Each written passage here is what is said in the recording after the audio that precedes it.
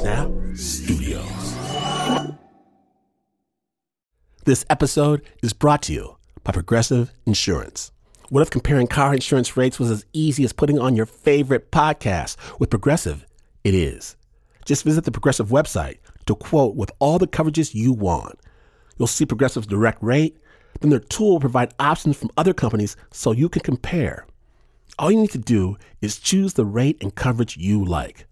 Quote today at Progressive.com to join the over 28 million drivers who trust Progressive. Progressive Casualty Insurance Company and Affiliates. Comparison rates not available in all states or situations. Prices vary based on how you buy.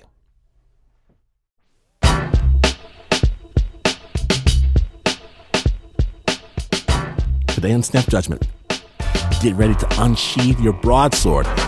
We join a notorious anarchist organization in the midst of chaos.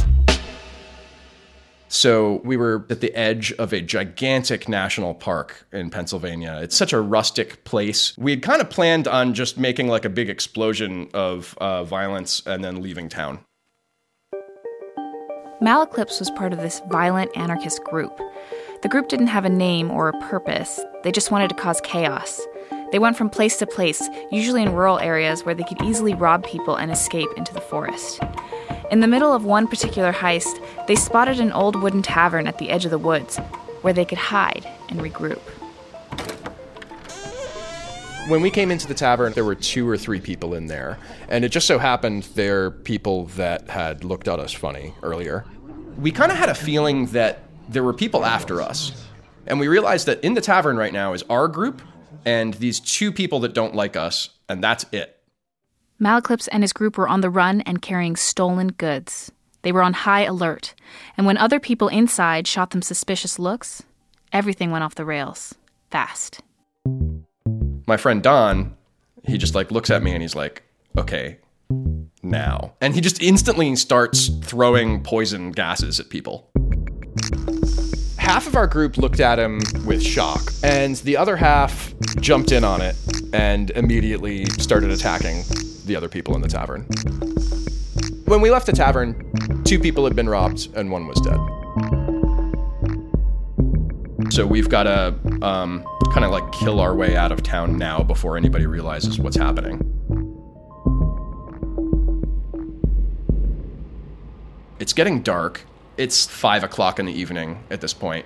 It's snowing, and we're trying to keep our visibility really low. We made it to the edge of town, and we started hiking into the woods. And most of our group is in this cluster, and we've got one person that's 50 feet ahead of us and one person that's 50 feet behind us, and they're our front and rear guard. And maybe 40 minutes after we're into the woods, the guy behind us claps twice. They were chasing us.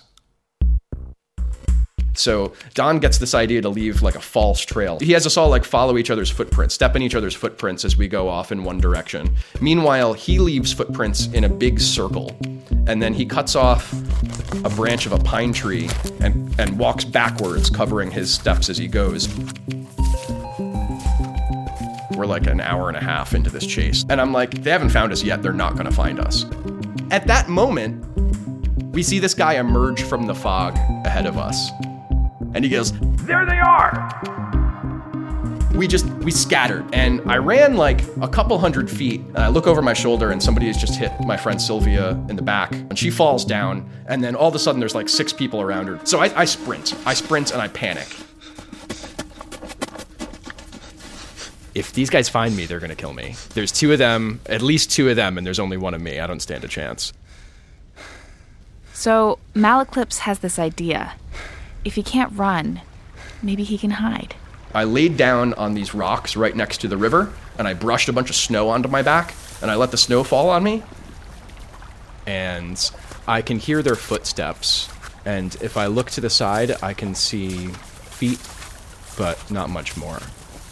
They had just been running, and they were kind of out of breath. I could hear talking about, he was just here, where is he?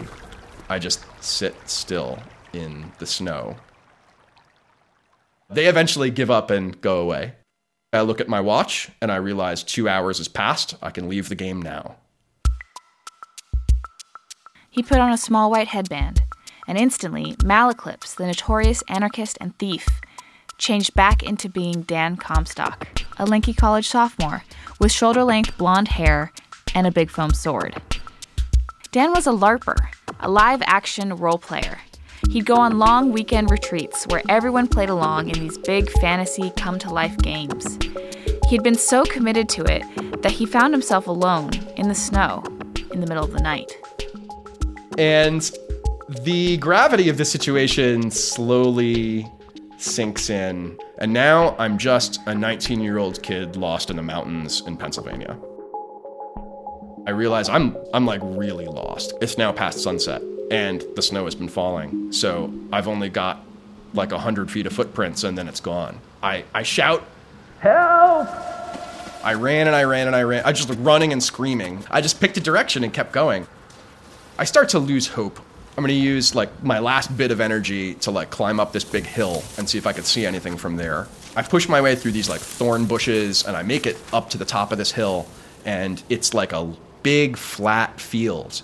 And on the far side of the field, I see a tiny farmhouse. I'm like, oh, civilization. I'm saved. I'm out of the woods. And so I walk over to this farmhouse. I was very conscious of that I'm dressed in this ridiculous fantasy outfit. I take off as much of my costume as I can without like shivering. I put my foam sword around the corner and I take off my cloak. And then I took a big breath and I knocked on the door. It was a Dutch door and the top half of it opened. And I saw a woman in a very traditional looking blue dress and bonnet, and she was holding a candle.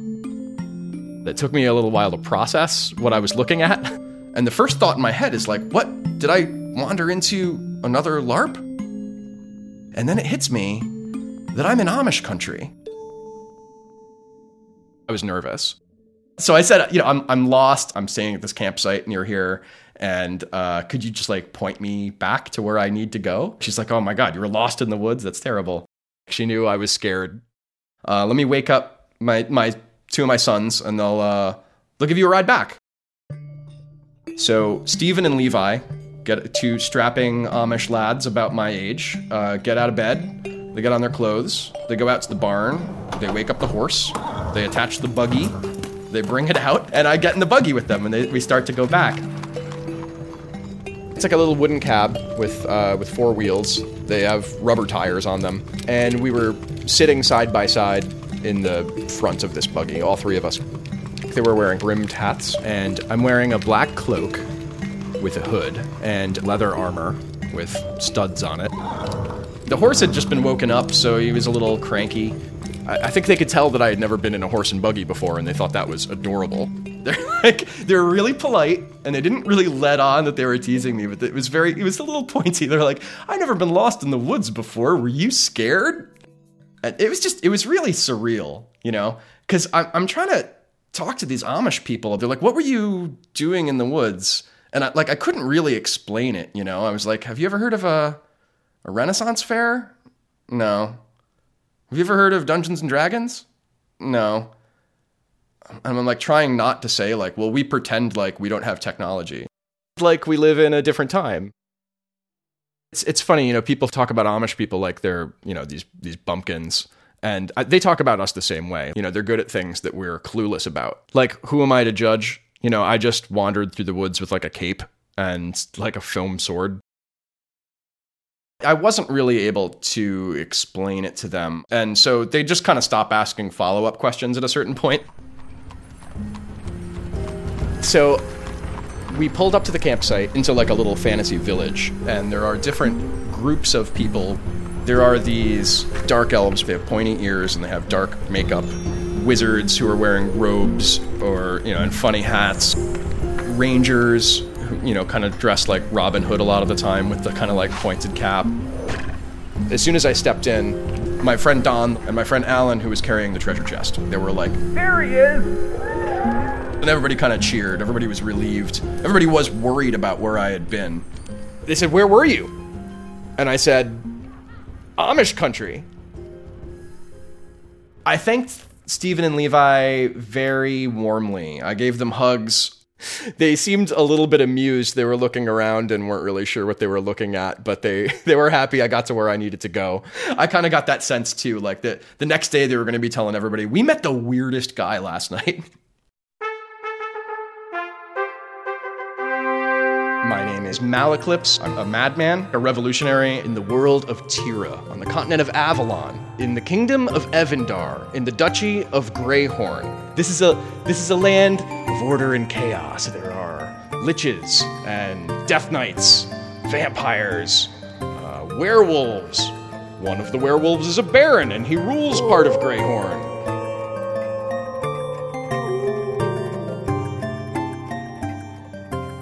Thank you, Dan Comstock, for the fantastical tale. Now, Dan's been organizing LARPing events for decades now. Even though Malaclips the Anarchist is retired, Dan only plays the hero now. Don't get lost chasing anybody, Dan. The original score was by Renzo Gorio, and that piece was produced by Jasmine Aguilera.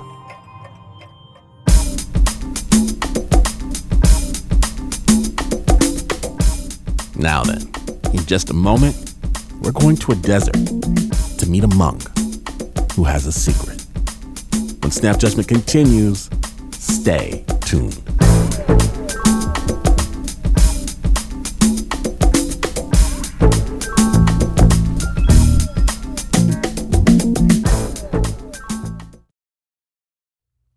Support for Snap Judgment comes from Odoo. What is Odoo? Well, Odoo is the only software your business will ever need.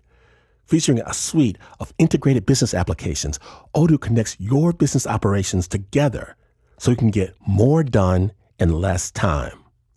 Odoo has apps for everything: CRM, accounting, sales, HR, inventory, marketing, manufacturing, you name it. Odoo's got it. To learn more, visit odoo.com/snap. That's odoo.com/snap.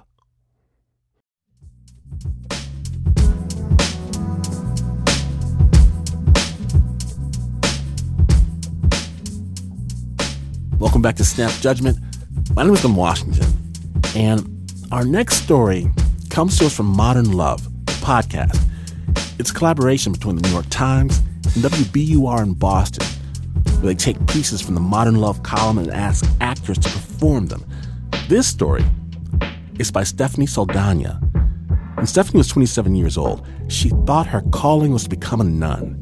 But at a monastery in the Syrian desert, she met a monk who made her rethink everything.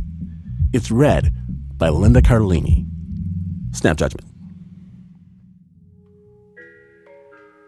The first time I saw Frederic, he was wearing a long monastic habit and carrying a battered teapot. "Would you like some tea?" he asked. When I said yes, he smiled and lifted the teapot high, tipping it slightly so the tea poured in a long, steaming arc. The man clearly poured a lot of tea.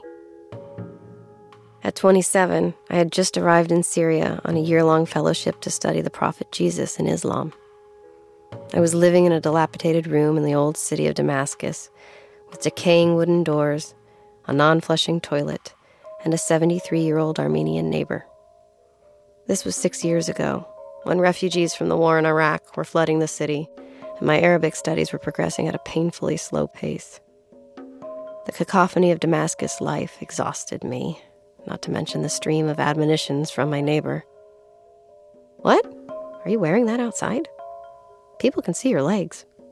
"What? You're from Texas? Do you know George Bush?" By the end of the week, I was ready to escape to the desert. The monastery of Deir Marmusa is perched atop a mountain, and it can be reached only by climbing 350 stairs. The monastery had been built into the cliff some 1,500 years before, and the building occupies a space that appears to be nestled exactly between earth and sky.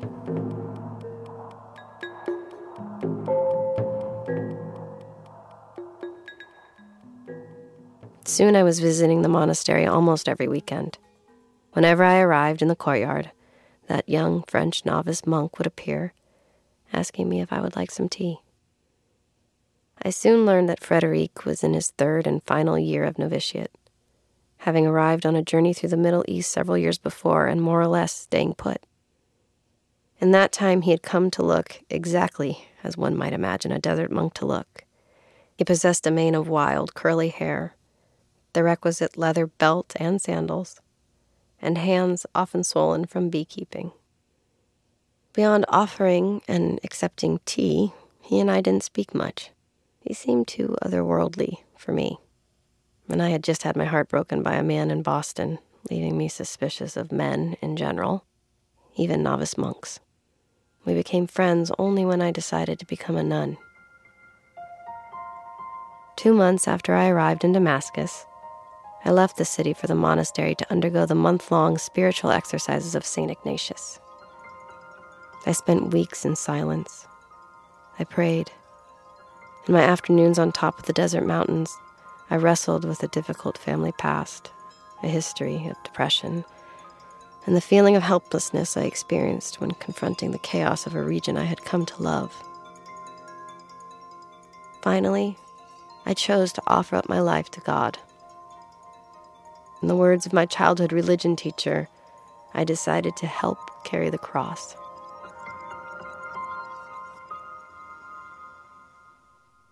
I never knew if God accepted my offer. My body didn't. A few weeks after I decided to become a nun, I grew so sick that it hurt to breathe. I spent 2 weeks in my bed in Damascus waiting to die, allowing my 73-year-old neighbor to ply me with 7-Up, which he insisted could cure any malady, from flu to cancer.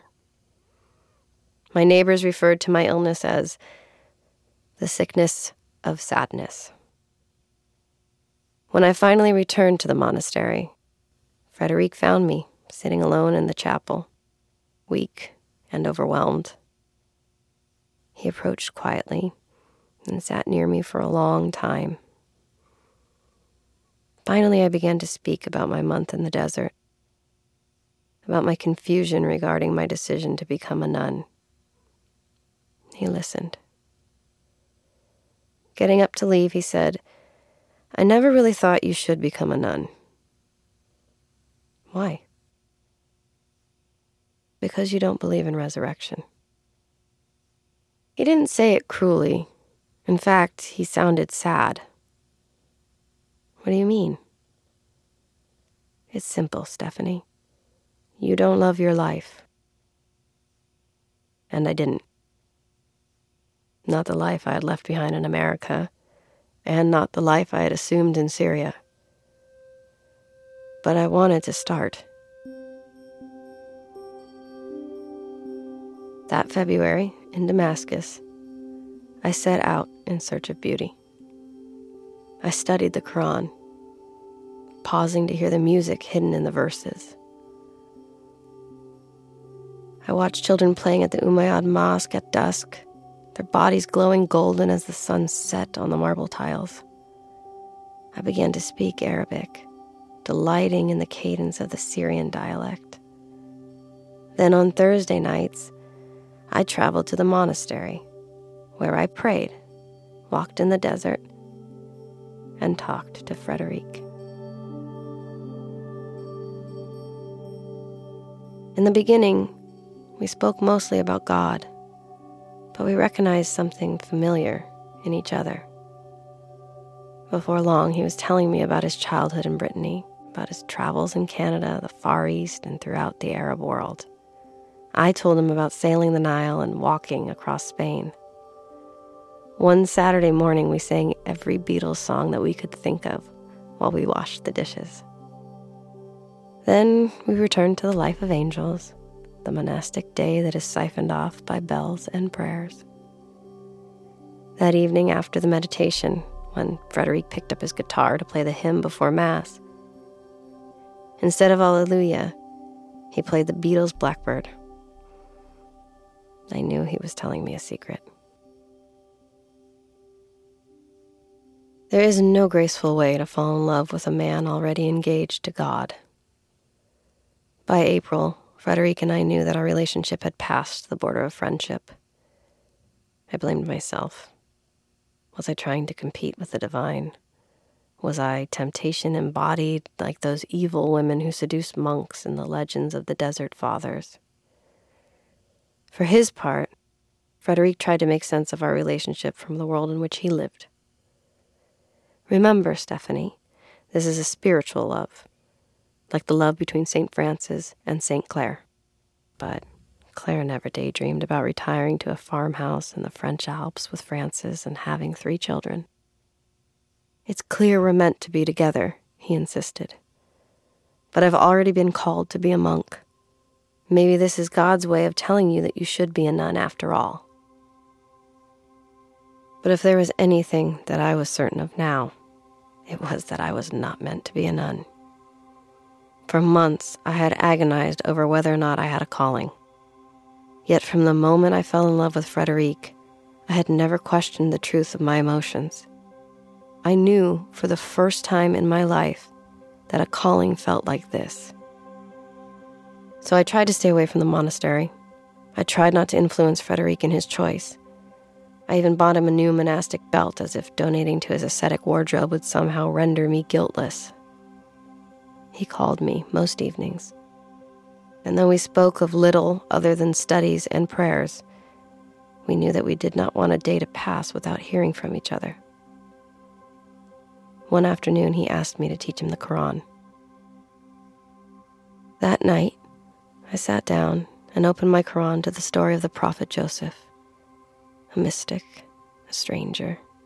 He was so beautiful that women who saw him became distracted from their work and cut their hands. His life was suffused with the memory of a night in his childhood when his brothers abandoned him at the bottom of the well. In the moment he lost hope, he received a message telling him the meaning of life. I could not tell Frederic I thought he was beautiful. I could not tell him that sometimes the secrets of our lives do not belong to us, but instead are given in the moment we feel abandoned at the bottom of the well. Instead, I sent him the passages on Prophet Joseph. I added a note, saying that it contained the story of a beautiful young man, exiled far from his family, who dreamed great dreams, and through those dreams, understood the world. It was the first love letter I ever sent him.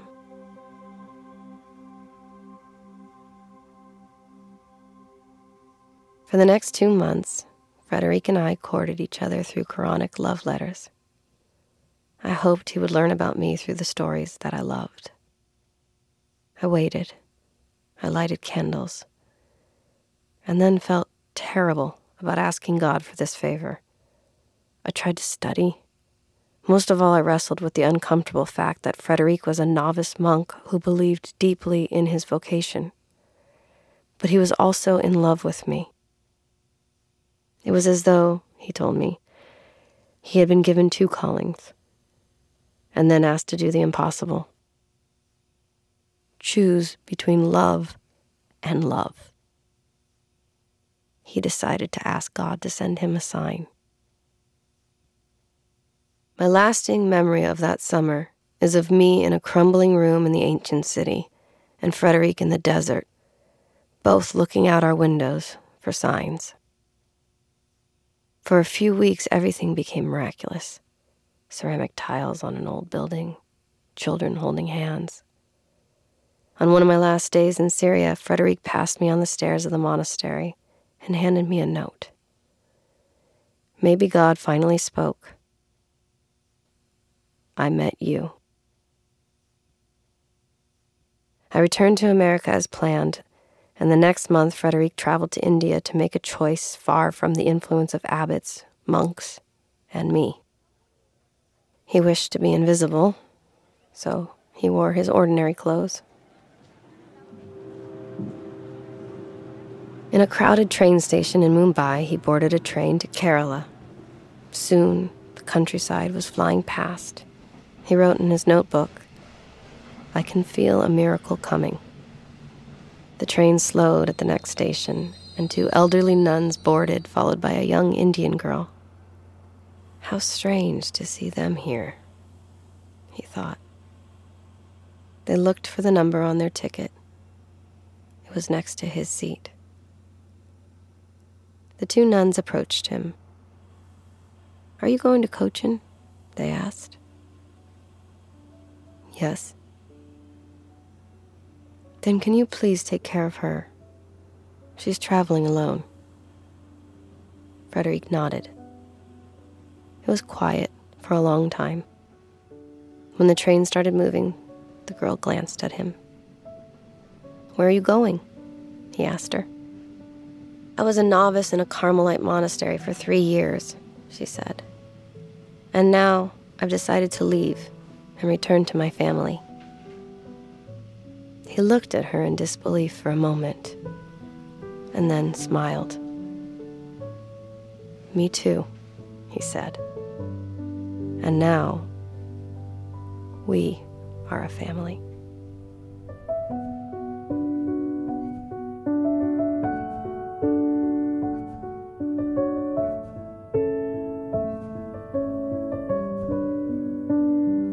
That's Linda Cardellini reading Stephanie Saldana's piece, Signs, Wonders, and Fates Fulfilled. There's a lot more to this story, including a deeper interview with author Stephanie Saldana and an interview with Linda Cardellini, the actor who performed the story. And if you want to hear more, go and check out the Modern Love podcast, where you can hear Stephanie recount this story in her own voice. Both of us were drawn to the monastic life, and there can be a kind of perfection which can come with the monastic life, to live like the angels, they would say. Check it out and subscribe to Modern Love, the podcast, on our website, snapjudgment.org. The sound design was by John Parati. That piece was produced by Caitlin O'Keefe.